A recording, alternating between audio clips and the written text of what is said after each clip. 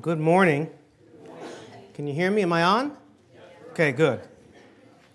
All right. Well, again, it's a joy to be here to present the Word of God to you. So my sermon today is one that I did over the summer, actually, filling in for a church called Chapel on a Hill in Cedar Grove. For the past 2 years, Pastor Joel, who's pastor over there, has asked me to fill in when he goes on vacation. So it's been a blessing to be able to fill in there every year. It seems to be something that I'm going to be doing continually, and I'm happy, of course, to do that. And I've referenced many times to these verses that are in this text, but never actually preached a whole sermon or sermons on it before this summer. And it's going to be that famous passage that we call the Beatitudes in the beginning of our Lord's Sermon on the Mount. So my title this morning is simply going to be A Journey Through the Beatitudes. And obviously, for the sake of time, I only have one sermon here. Okay, it's not going to be as exhaustive as I'd like it to be or as deep as I would like to go because, again, it's just one sermon. Again, if Pastor was preaching through this in the Sunday morning, he probably would spend 1 week on each of the Beatitudes. But today we're going to do, for where God has me, we're going to go through all of them.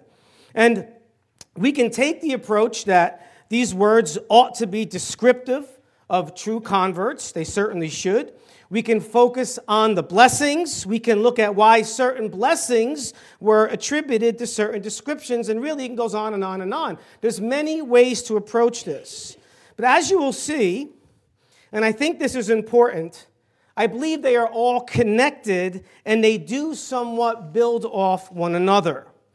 So what I would like to do is first look at the first clause and see who is blessed. And then I want to look at why they are blessed in the second clause. And then share some things that I saw to help us in our application. And I'm just going to trust that our good Lord is going to give each and every one of us the strength that we need through His Spirit and help us to absorb exactly what He wants us to absorb. And I'm sure that some here might need to absorb more than others. But wherever we are at, I trust that God will meet our need. So, to give honor, like we always do every morning, let's stand as we give attention to God's good and perfect and authoritative word. Matthew chapter 5, verses 1 to 12. And this is what the scripture says. When Jesus saw the crowds, he went up on the mountain, and after he sat down, his disciples came to him. He opened his mouth and began to teach them, saying, "Blessed are the poor in spirit, for theirs is the kingdom of heaven. Blessed are those who mourn, for they shall be comforted. Blessed are the gentle, for they shall inherit the earth.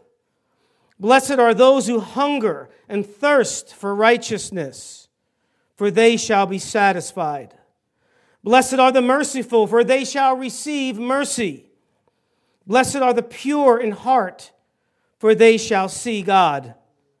Blessed are the peacemakers, for they shall be called sons of God. Blessed are those who have been persecuted for the sake of righteousness, for theirs is the kingdom of heaven.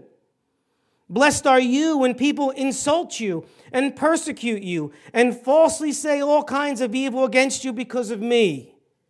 Rejoice and be glad, for your reward in heaven is great. For in the same way they persecuted the prophets who were before you." Let us pray. Father, we love you. We're here because there's no greater place to be than to be together as a family, which you made us, to worship the living God, to grow closer in our relationship with you, in our relationship with each other. Forgive us of our sins. Sometimes they're more than we would like, and we confess them to you. And again, we're thankful, Lord God, because we know we are forgiven as far as the east is to the west. That's why it hurts when we sin. Help us, Father, to be right now. Help us to be attentive to your good and perfect word so that it can have its perfect work in us. Lord, help us to decrease so that you alone would increase. And we'll give you all the honor and all the glory. In Jesus' most precious name, amen. You may be seated. Okay, so, very familiar passage, right? We all know this passage. We all should know this passage if we're Christians, and if you're here and you've never heard it, well, you have a wonderful opportunity to be able to hear God's perfect word to you. So Matthew chapter 5, let's look at the first 2 verses, and let's look first at the audience. We need to realize who is the audience that Jesus is speaking to. Verses 1 says this, when Jesus saw the crowds, he went up on the mountain, and after he sat down, his disciples came to him. And he opened his mouth and began to teach them, saying, and I'm going to stop right there for a moment. So the audience is maybe not what you think. You know, many times Jesus spoke, there was so often Jesus spoke to crowds, right? At numerous occasions, we know 2 that are recorded, he fed thousands of people, right? John 6 said the same one time that they came back the next day because they were filled. Jesus said, you seek me because you were ate of the loaves and you were filled. Then Jesus began to say some difficult things that, unless you understood those spiritually, they're really hard words to understand. And after his message, many of them left. And he said to his disciples, are you going to go as well? And Peter, in one of his great statements, said, Lord, to whom shall we go? For you have the words of eternal life. So here, Jesus saw the crowds, and then he went up on the mountain, and who came to him but his disciples? So we must first remember that the Lord is speaking to his disciples. I don't believe he's speaking to the whole entire crowd. And he opened his mouth and began to teach them. Now, disciple is the Greek word mathetes, and it's one who follows the teaching of a number. It has the same root as we get the word discipline, right? A disciple is a disciplined follower of another person. So let's look first at those who are blessed. It says, blessed are the poor in spirit. And I'm only going to go through the first clause in this first part. Blessed are the poor in spirit. We're going to see that word blessed in all these verses. So blessed is the Greek word makarios, and it means fortunate and happy. Namely, because God approves of us. He has accepted us in the beloved. He has saved us, adopted us. He rewards us. He keeps us. He empowers us. He guides us. He sustains us. Right? He does so many things to all of us. So happy are we and fortunate because those of us who are his children have the God of all creation's approval. Stuart Weber says this, says, our modern idea of happiness is a diluted version of the joy implied by the term Jesus used. Our idea of happiness is a dependence on circumstances. Instead, God's happiness or joy is dependent on the assurance of God's blessing, sometimes present and often future, not on current circumstances, and it abides deep and undisturbable within the believer. And I like those words. Fortunate means that we are the receivers of some unexpected good. That is, it's not expected in and of ourselves because of the reality of our fallen nature. We do not deserve any of the blessings that God gives us, yet we either have them or can have them. So Jesus is going to speak of 9 blessings that his disciples here possess. And the first one he says here is, blessed are the poor in spirit. It's patokos pneuma in the Greek. And it means of little value, a needy, one who is a beggar, or helpless in oneself. Essentially, it means spiritually bankrupt. When one is spiritually bankrupt, he recognizes his need for God's grace and mercy, or he will not stand before a holy and righteous God. He knows there's nothing he can earn.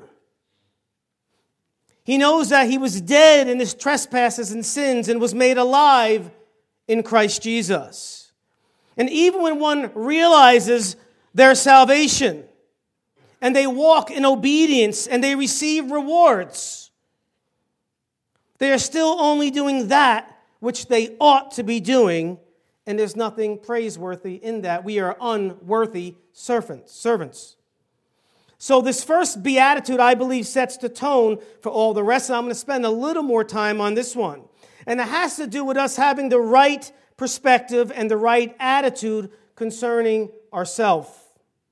It means that we do not hold ourselves as the most important person in the world, nor do we think we are good in and of ourselves. To be spiritually bankrupt implies several things.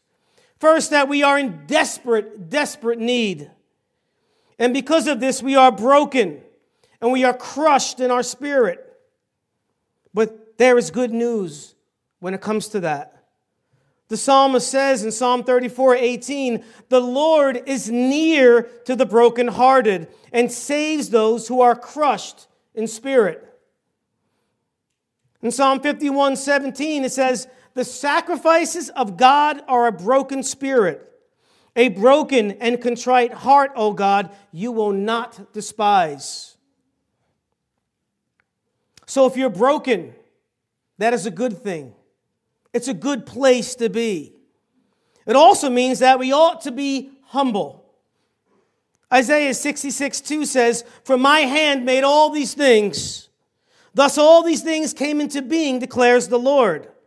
But to this one I will look, to him who is humble and contrite of spirit, and who trembles at my word." In other words, he understands the word of God's power to save him.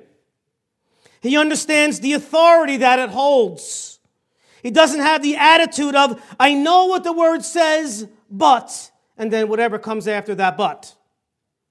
Rather, he trembles before it because it's authority, and he understands that he desperately needs it. Remember that the poor in spirit is one who is needy. And we don't normally think of being needy as something good, but it does in relation between us and God. Psalm 69:33 says this, "For the Lord hears the needy, and he does not despise his who are prisoners." So if they are needy, they are dependent, right? The poor in spirit recognize that they are forever dependent on their Lord. This is a concept that has always been. So the poor in spirit are those who know their sin, they hate their sin, and are repentant of their sin. They are forever needy and dependent on their God. And he who they depend on never fails. He never ceases. He never sleeps.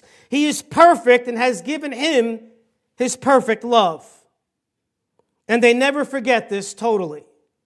They may lose sight of it from time to time, but they never forget. So some initial thoughts here. Again, I said the first is the basis for the rest. If we do not possess or experience the first, we will not possess or experience the rest of these. Again, this speaks of the attitude the believer ought to have concerning himself.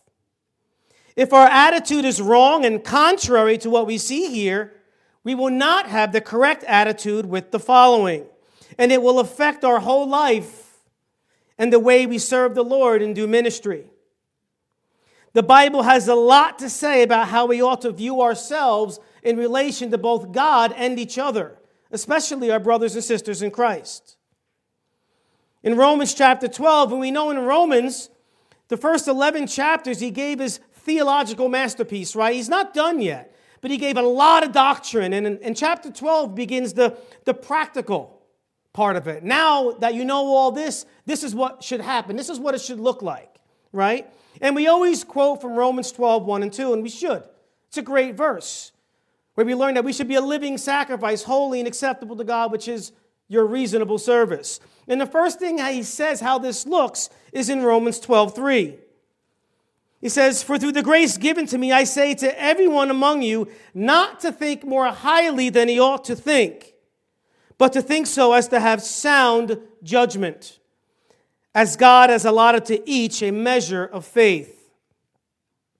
We know that we are just instruments in the hands of God, and we do not choose what instrument we will be, nor do we choose to what extent we are in that instrument. This is a principle that goes so deep. We know that we cannot take credit for our God-given talents, just like we cannot boast of how tall we are, or what nationality we are, and etc. Therefore, our attitude ought to always be that of gratitude and humility always. Paul reminded his protege Timothy of this in the first letter to him. In chapter 1 and verse 12, he says this. He says, "I thank Christ Jesus our Lord, who has strengthened me, because he considered me faithful, putting me into service. Even though I was formerly a blasphemer and a persecutor and a violent aggressor, yet I was shown mercy." Amen. "Because I acted ignorantly in unbelief. And the grace of our Lord was more than abundant with the faith and love which are found in Christ Jesus." No other, right? You see that Paul recognized that he was nothing, absolutely nothing in and of himself. He didn't deserve all that was given to him. He said this to the church at Galatia in chapter 6, verse 3, "For if anyone thinks he is something when he is nothing, he deceives himself."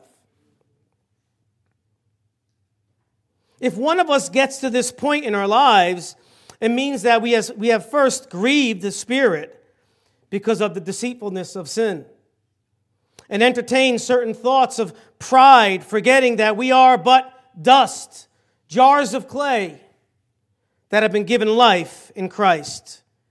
It means that at some point, church, we lost sight of who we really were a part of Christ and what we now are only in Him. And because we are only what we are because of Him, we should live in accordance to this. And finally, perhaps there is no better example of being poor in the spirit than the tax collector in the parable that the Lord gave. It's one of my favorite parables.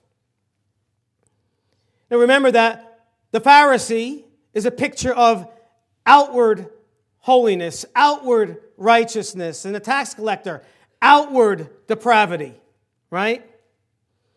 And listen to the words that our Lord gave here. And He says this in verse 9 of Luke chapter 18.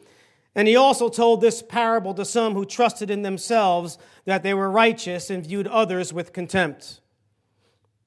2 men went up into the temple to pray, one a Pharisee and the other a tax collector. The Pharisee stood and was praying this to himself: 'God, I thank you that I am not like other people, swindlers, unjust, adulterers, or even like this tax collector. I fast twice a week. I pay tithes of all that I get.' But the tax collector, standing some distance away," and I love this, it always hits me really hard, "was even unwilling to lift up his eyes to heaven, but was beating his breast, saying, 'God, be merciful to me, the sinner.' And I tell you, this man went to his house justified rather than the other. For everyone who exalts himself will be humbled, but he who humbles himself will be exalted." And brothers and sisters, you see here that the tax collector was one who knew his spiritual bankruptcy before a holy and a righteous God. And guess what? He was fortunate and happy because God approves of him and has accepted him in the beloved. So the saint who is mindful of this is indeed blessed. Then the next one, it says here in verse 4 of Matthew, "Blessed are those who mourn." Mourn is the Greek word pentheo, and it means mourn, lament, or to be sad. For what? These are supposed to be blessings, right? We don't think of mourning and lamenting as a blessing. Well, the one who is spiritually bankrupt, who has been given the great gift of salvation by grace alone, through faith alone in Christ alone, is forever grateful, but has a present reality until he goes home to be with the Lord. And that is, he is dual-natured, right? He still sins. Now, it doesn't define him, but he still does it, as Romans 7 is very clear. And he hates it, right? He hates it and is saddened by it. But that's a wonderful, wonderful thing. He hates his sin and he mourns over it because he knows he has been delivered from its penalty. He knows the cost of his salvation, the precious blood of the Lamb, Jesus Christ. He knows that he's been saved for something so much better, namely, to glorify the very one who made him and the very one who saved him with his life of obedience. So even though it is evident that we will fall short, we all will, we know that it isn't an excuse to sin. Romans 5 talks about the two different federal heads in this world, Adam and Jesus, right? All in Adam die. They're guilty as soon as they're born. But for those that are in Christ Jesus, he becomes our new head. We have his righteousness forever. And Paul, anticipating what maybe some of the Romans might have thought in their head, he beats them to the punch like he often does in that book. And he says in verse 6, chapter 6, verse 1, "What shall we say then? Shall we continue in sin so that grace may increase?" And what does he say? "May it never be.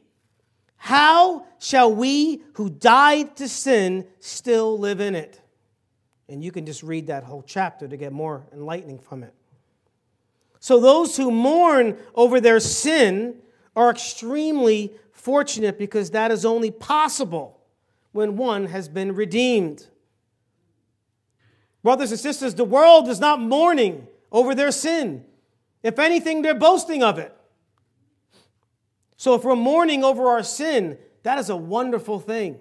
That only happens if you are someone who is redeemed. Then in verse 5, it says, "Blessed are the gentle." That's the Greek word praus, and it means meek. And I love anytime I hear and see the word for meek. Oftentimes it's used with humility, and sometimes the translation translates it wrong. And they're very closely connected, no doubt about it, but it's two different words. The idea behind the word meek is power under control. Power under control. And of course, that means for us, under control of the Holy Spirit within us. And I can't help thinking of a very powerful animal, like maybe a horse, as the term was understood back then. Or maybe a lion or a tiger being trained in like a circus. Or maybe, for us, this is more relatable, a really, really big dog. One day, I love to get just a massive dog, like a mastiff. You know, I love a Boerboel. It's a South African mastiff. It's like 175 to 225 pounds. That beautiful, big, kind of like pit bull kind of face, right? That's the kind of dog I like. Okay, and you know, because that's the dog that I have. Smaller version, right? But think about this for a second. If they're trained properly, they're no harm to people. They really aren't. But it doesn't mean that they're no longer powerful, right? If they want, they can rip most of us to shreds. But they're under control of the master. Those who are gentle and meek demonstrate that they are not their own master, but now that they are a servant of the King. They belong both body and soul to the Lord. And they are blessed because of it. Verse 6, "Blessed are those who hunger and thirst for righteousness." Hunger, paneo, and thirst, dipseo. Both of these verbs are participles. And participles are what we call verbal adjectives. That means that they are descriptive of the subject. They're hungry and they're thirsty for something. And that something is righteousness. But if we think just for a moment about these words, we can see that they carry some implications, do they not? Usually, when one is hungry or thirsty, what did they do? They eat or they drink or they seek to go eat and drink. So blessed are those who have a deep need for righteousness to rule and reign. But they know that until righteousness reigns, they're living in a world that is temporarily Satan's. But their hunger and thirst leads them to being compelled to be righteous for the glory of the King. Because they know that righteousness, right living, which means obedience to the law, by the way, pleases the Lord. The only purpose of our existence, the purpose of our salvation. You know, we went through, for those of us that have been here on Sunday evenings, we just got done going through the journey in Leviticus. Not easy to preach on, but a tremendous blessing nonetheless. I had the honor of preaching in chapter 11 and chapter 12. Chapter 11 was clean and unclean animals, and chapter 12 was purification after childbirth. And it was, some of the stuff seemed very bizarre to us and hard to preach on. And as we're looking at all these laws, I had mentioned to the church when I preached this that we can have two attitudes. We can say negatively, Lord, why are you doing this to me? Why? Because we don't understand. Or we can have the attitude, or we can have this attitude by saying, Lord, thank you for doing this to me. You see, the nation of Israel had to get to the point, as we do as the church, of loving the things that God loves and hating the things that God hates. And God revealed what he desired very clearly to the nation of Israel. They didn't have to understand all of it. They just needed to believe it and honor it because it came from a loving God.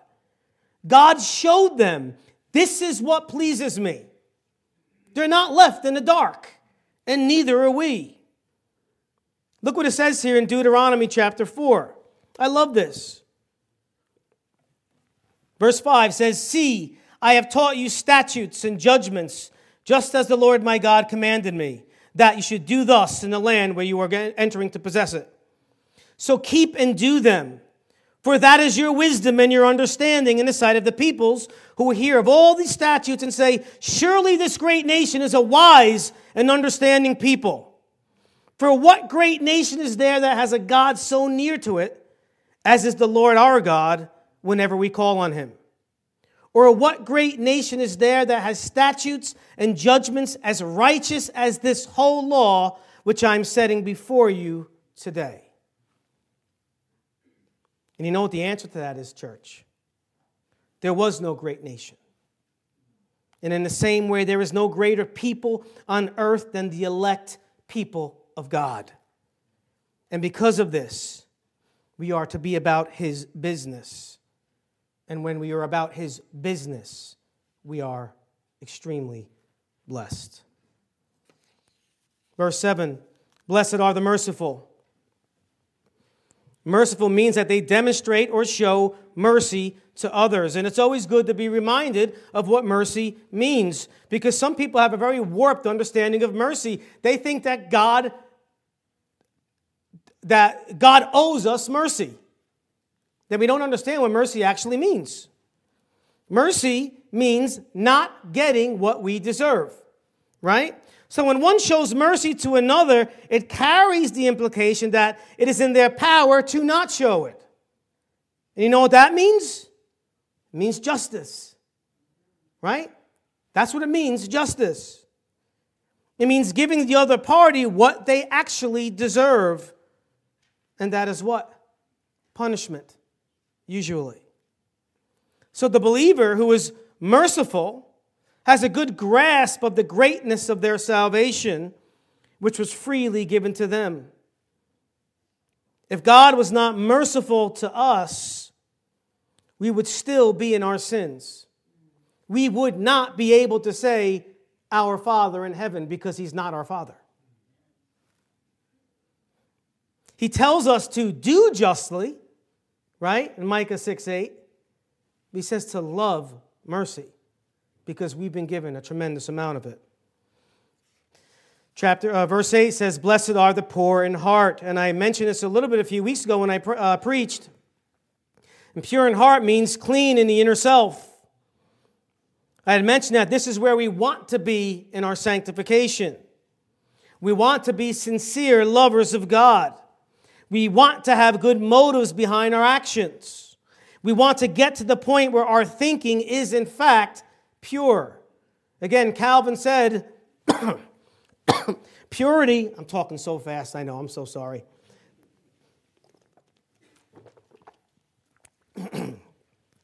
Calvin said, purity of heart is universally acknowledged to be the mother of all virtues. And I agree with that. A pure in heart means that they are unmoved and focused on pleasing the Lord. That is their aim. Their mind, as Isaiah says, is stayed on the Lord. And when someone's mind is always on God and His ways, church, great things are going to happen. Verse 9 says, blessed are the peacemakers. Peacemakers are one who brings about peace, one who is about reconciling. We live in a world that is always fighting over this and that. Sadly, the church often acts the same way. And I'm not saying Bible Baptist, the church in general, although Bible Baptist is not immune from it. We're not perfect, right? What is the opposite of this? I think of some words, maybe for our help.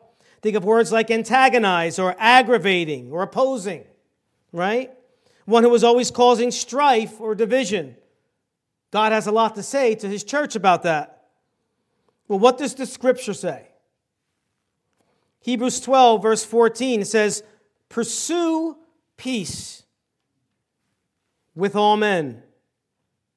Is it going to happen? 100% guarantee? Not saying that. He says, talking to you as individuals, pursue peace with all men and the sanctification without which no one will see the Lord. He says this in Romans 12, verse 18, if possible. It may not be possible, but it says if possible, so far as it depends on you, worry about yourself, be at peace with all men.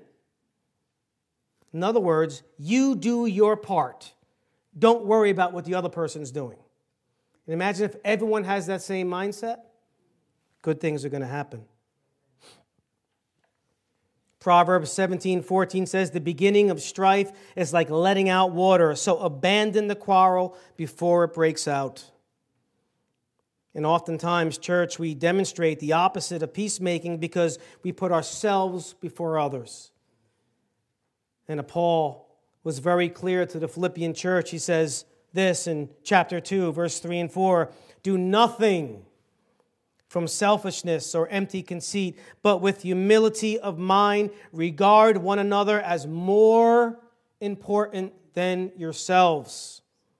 Do not merely look out for your own personal interests, but also for the interests of others. So peacemakers are blessed. Then it says, blessed are those who have been persecuted for the sake of righteousness. Again, this is a perfect passive participle that describes the saint. He has suffered for doing good. He is for the truth, and because this is his desire, the world is against him. God tells us that we are fortunate to be able to go through such things. Think of Peter and John when they were beaten because of their Lord, beaten for their proclamation of the gospel. And they praised God that they were considered worthy to even go through such a thing. None of this makes any sense unless we see this through a spiritual lens. Again, 1 Peter 3, 14 and 17. But even if you should suffer for the sake of righteousness, you are blessed. And do not fear their intimidation, and nor be troubled. For it is better, if God should will it so, that you suffer for doing what is right rather than doing what is wrong. So when we suffer for being a right doer, consider yourself to be extremely fortunate because the Lord has declared it. Then it says, blessed are you when people insult you and persecute you and falsely say all kinds of evil against you because of me. Now this again goes with verse 10, and it has to do with people being against us because of our loyalty to Christ. And the first thing that comes to my mind is all that the Lord said concerning this in His Word. Jesus was very straightforward with His people. He was not a cookie cutter Christian. He reminded them that there is a cost to following Him, right? There is, in fact, a cost. He says this in Matthew 16. Then Jesus said to His disciples, if anyone wishes to come after me, he must, that's an important word, deny himself and take up his cross, whatever that may be, and follow me. Paul again reminded Timothy of the same things as a way to encourage him and to press on in the ministry that was given to him. And he says this in his second letter. Verse 12, indeed, all who desire to live godly in Christ Jesus will be persecuted. That is chapter 3, verse 12. So blessed are people that go through such things. And that is a blessing in and of itself, because my next thing is going to say why they are blessed. And understand, all those blessings are blessings in and of themselves. I hope you guys understand what I'm saying. But now let's look at why they are blessed. So we only went through the first clause, describing those who are blessed. Now I want to see something that I find to be very interesting and helpful. The way everything was written was indeed the breath of God.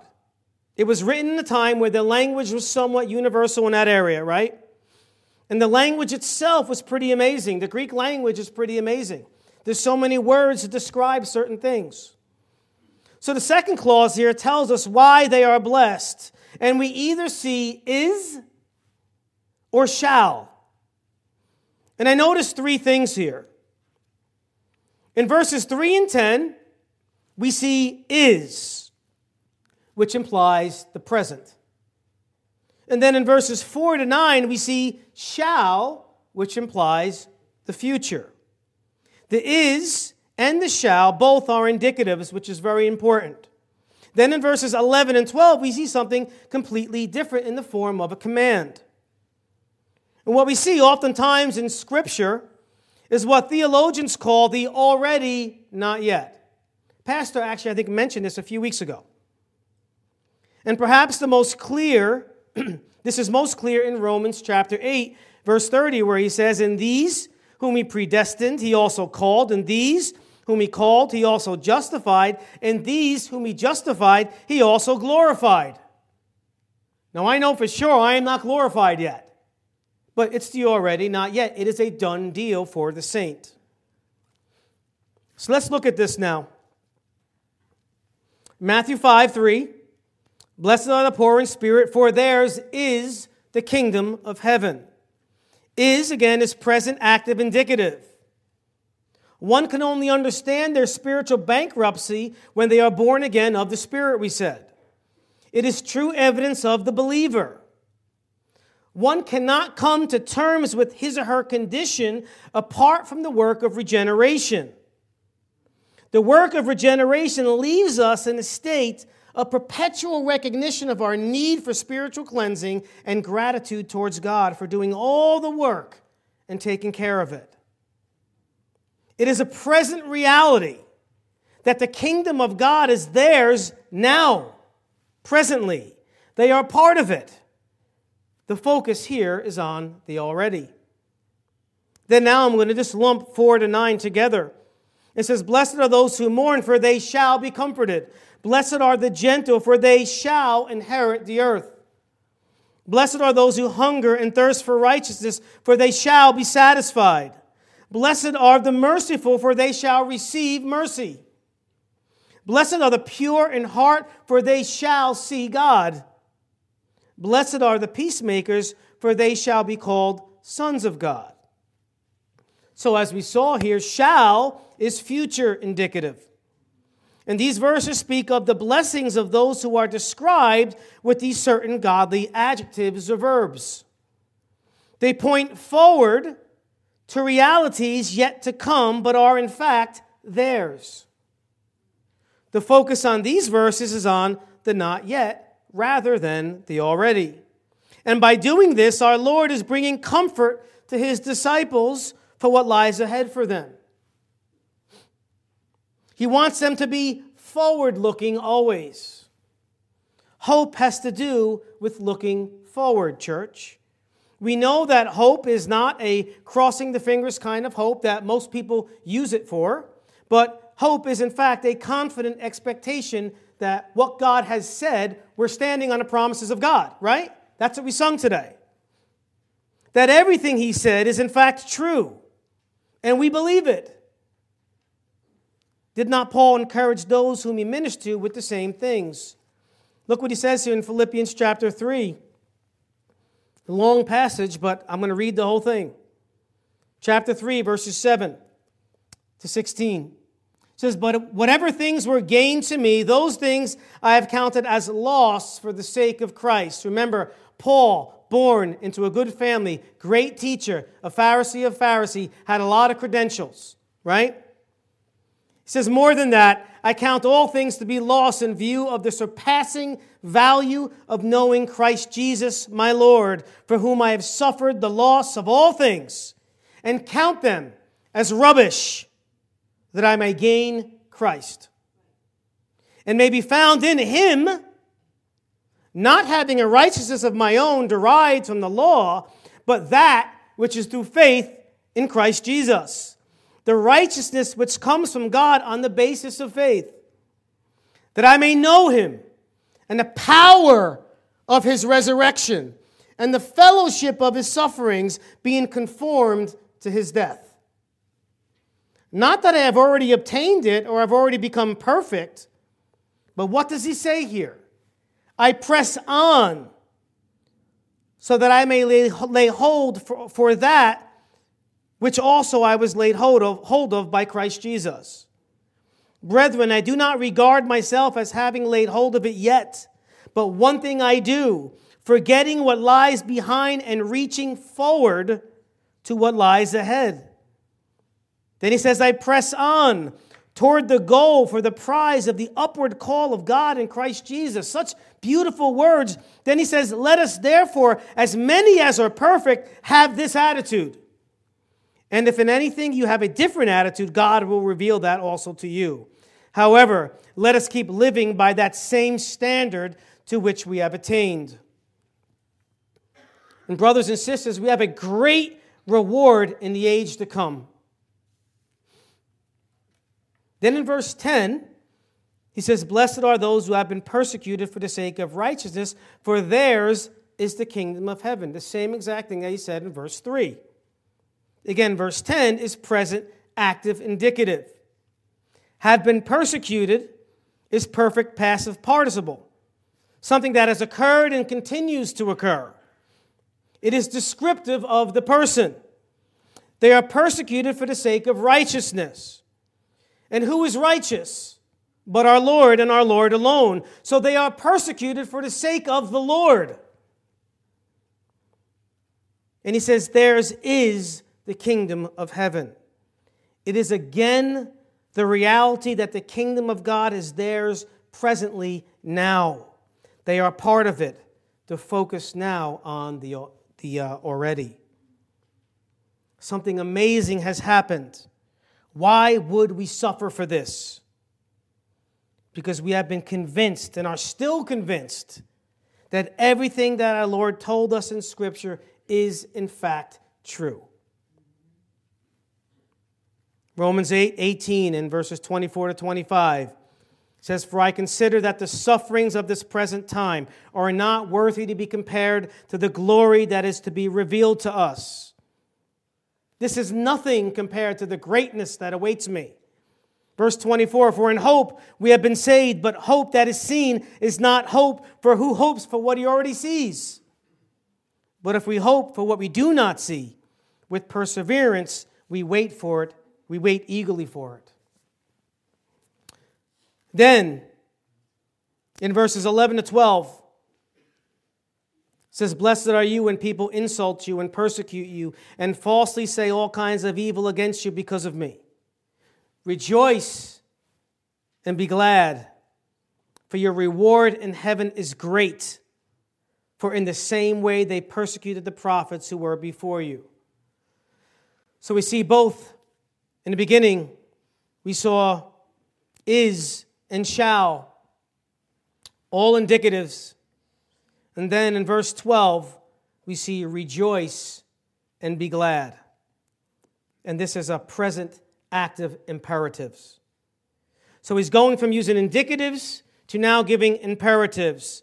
And an important concept in theology is looking at the imperatives in light of the indicatives. The imperatives would leave us without any hope if there wasn't positive indicatives. In other words, if I wasn't a child of God, I could not obey anything. Why? I'm in bondage to my own will who wants nothing to do with God. And yet now when he says it this way, it's completely different when he's talking to God's people. That is indicative of us, who we are. So after all that the Lord has been saying, he now commands them to rejoice and be glad.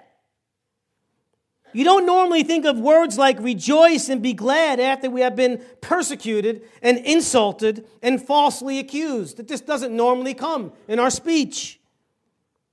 We also don't look at these words as something commandful, but nonetheless, they are.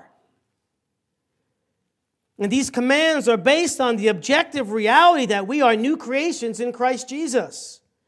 It is based on the reality of how fortunate we are to be his chosen ones. So if we suffer, don't weep over this, our Lord says, but rejoice and be glad, for our reward is coming. It is a sure thing, church. It is better than anything we can imagine.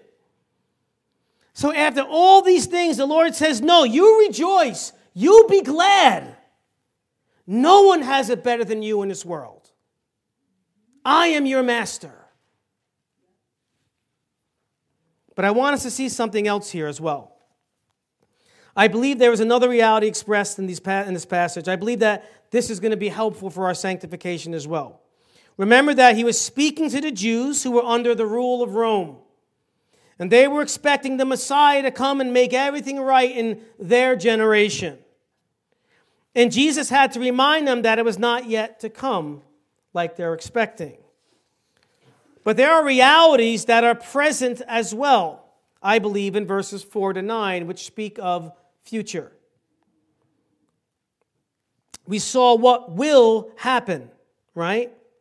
The focus is certainly on the not yet in the age to come, but I believe it is also not that far off.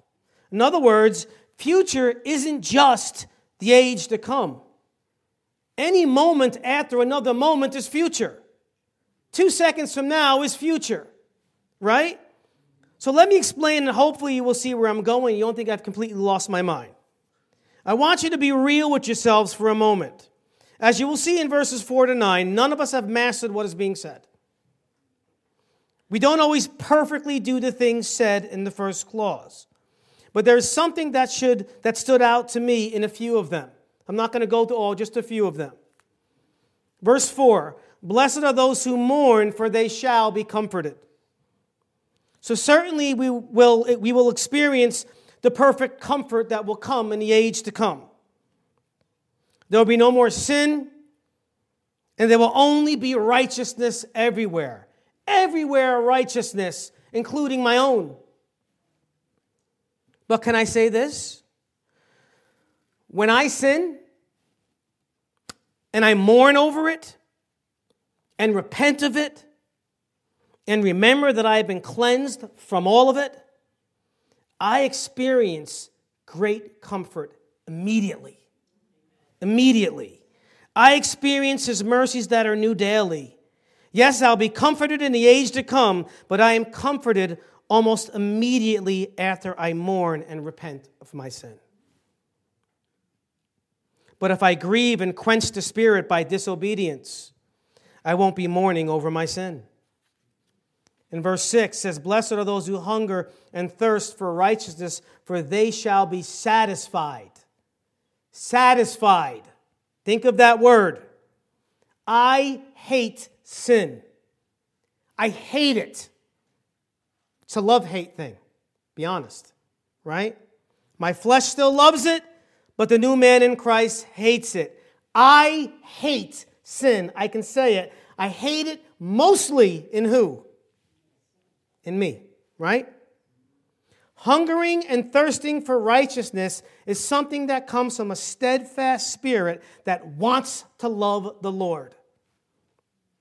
If I'm experiencing this, there is an unexplainable feeling of great satisfaction immediately. There is thanksgiving that I am no longer who I am capable of. I am satisfied in my Lord. Nothing is greater than that. It is a wonderful thing. Verse 7, blessed are the merciful, for they shall receive mercy. Does every believer show mercy all the time? I wish I mastered this, and I think I'm pretty merciful, to be honest with you.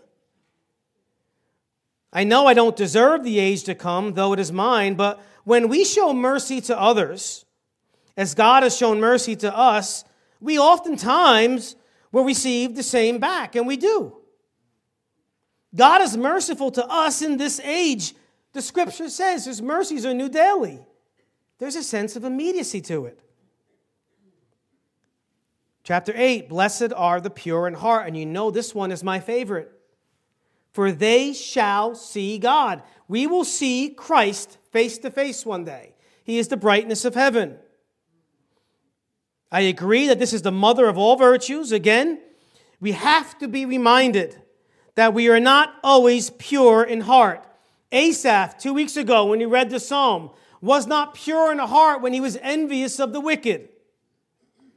We are called to be, and that certainly should be descriptive of the new life in Christ. But when someone is filled with the Spirit and demonstrates the Spirit's fruit, they not only have the reality of seeing God face to face one day, that is true, but they shall see God in all the details of their present life in this age. They don't miss Him in the details. I don't want to miss God in any of the details. I want to see Him in everything. Do we realize what an amazing blessing that is, church? The immature believer oftentimes does not see God at work in all the areas because their focus is off. Their motives oftentimes are not right, and as a result, they have a blurred vision, or they have a blurred vision, therefore the motives aren't right. But when we are set on seeking Him and loving Him and serving Him with all of our being and doing all of this His way, we will see Him at work in everything. And there's so much satisfaction in that. And there's so much more here, but again, you guys look at it for yourself. I'm limited. Remember that these verses should be descriptive of each and every one of us, right? And that we should always make it our aim to be this for the glory of God. So I'm going to close with the passage that I already read in here, because I think it's just a perfect place to close. But before I read that, I want to read another verse, 1 Peter 2:9, which says this, and I love this verse. It says, but you, who is you, church? The church, right? You are a chosen race, a royal priesthood, a holy nation, a people for God's own possession, so that you may proclaim the excellencies of Him who has called you out of darkness into His marvelous light. Now here Peter is picking little tidbits from the Old Testament, all these things that were descriptive of the nation of Israel. And the New Testament tells us that He is not a Jew who is outward, meaning a physical Jew, but a true Jew is one who has been circumcised in the heart, right? Galatians says that the church is called the Israel of God, true Israel, consisting of believing Israel, Jewish people, and believing non-Jews. That is what true Israel is. So let's look at Deuteronomy 6, verses 4 to 9 again. And understand that he is speaking to his people who are a chosen race, a royal priesthood, a holy nation. Sure, this was speaking to the nation of Israel at that time. But if you're a part of the nation of Israel and you reject the Jewish Messiah, you are not a child of God. And anyone that believes in the Jewish Messiah is, in fact, a child of God. We are heirs of Abraham. Look what it says here in Deuteronomy. Hear, O Israel, the Lord is our God, the Lord is one. You shall love the Lord your God with all your heart, and with all your soul, and with all your might, your whole being. These words which I am commanding you today shall be on your heart. Listen, parents. You shall teach them diligently to your sons, and shall talk of them when you sit in your house, and when you walk by the way, and when you lie down, and when you rise up. You shall bind them as a sign on your head, and they shall be as frontals on your forehead. You shall write them on the doorposts of your house and on your gates. In other words, what is he saying? Church, treasure these words and keep them, for you are my people, and that's how you ought to be. So let's be like we are supposed to be. Be the way be who he has called us to be as new creations in Christ Jesus, and don't settle for anything less, church. And until he calls us home, we are a work in progress, right? So let's pray. And I'm going to trust that God spoke to us through his word. Lord, I thank you for your word. I thank you for how powerful it is to save, to help us to grow more and more like your son Jesus. I thank you that your word is for your people, for apart from the Spirit, no one can understand it.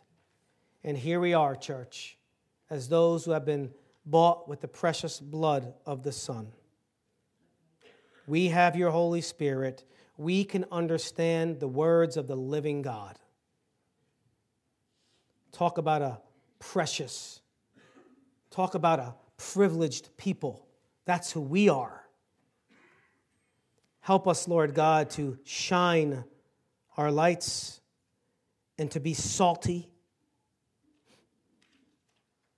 Be the hands and feet of Christ while we are here on this earth, all to your glory, until you call us home. And we'll thank you and praise you in Jesus' name. Amen.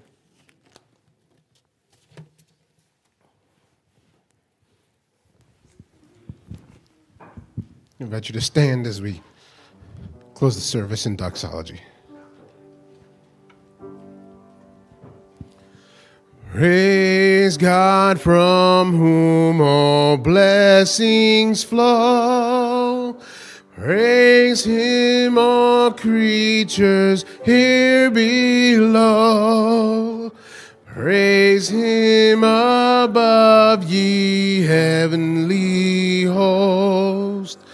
Praise Father, Son, and Holy Ghost. Amen.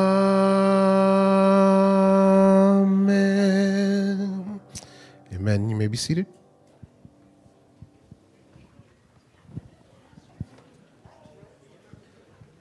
Okay, well, this is where we're going to have our business meeting. So I don't think you're on. All right. If you're a member, you have to stay.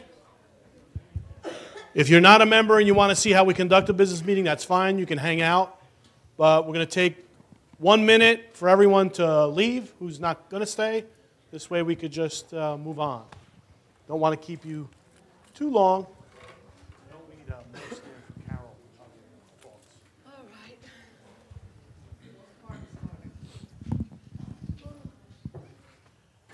Mr. Chairman, can you appoint a deacon to bring a couple of ballots down to preschool park?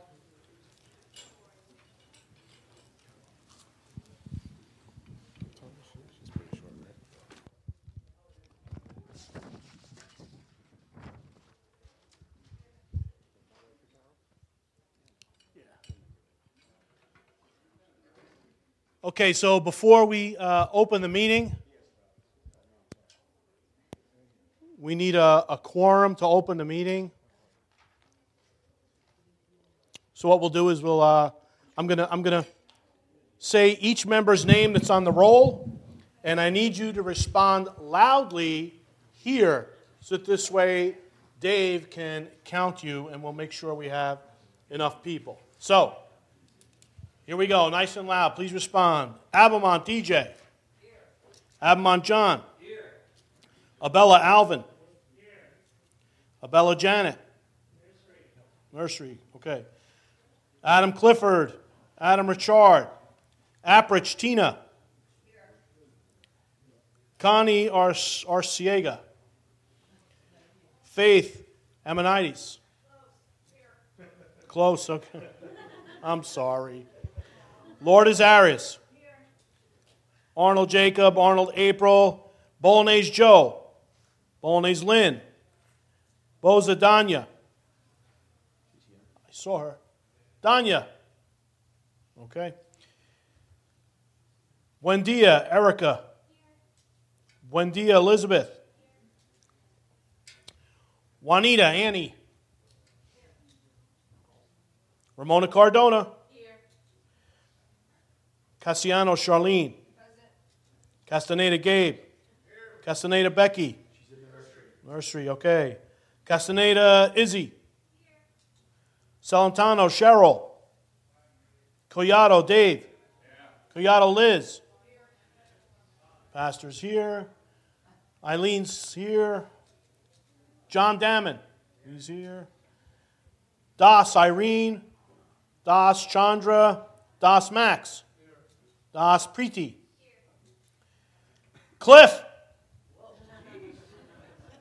Wait, Cliff is somewhere. All right. Garcia Roberto. Garcia Sylvia. Hugh Mimi. Japan Melanie.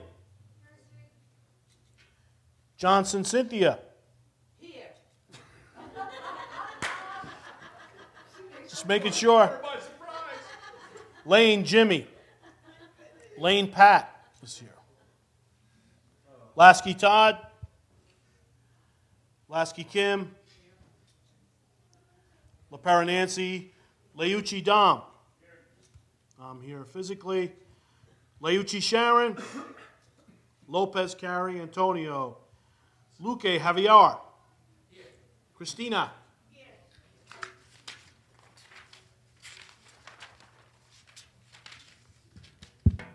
May Julie.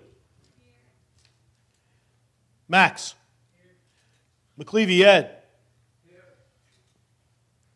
Jasper's not here. Parlette. No.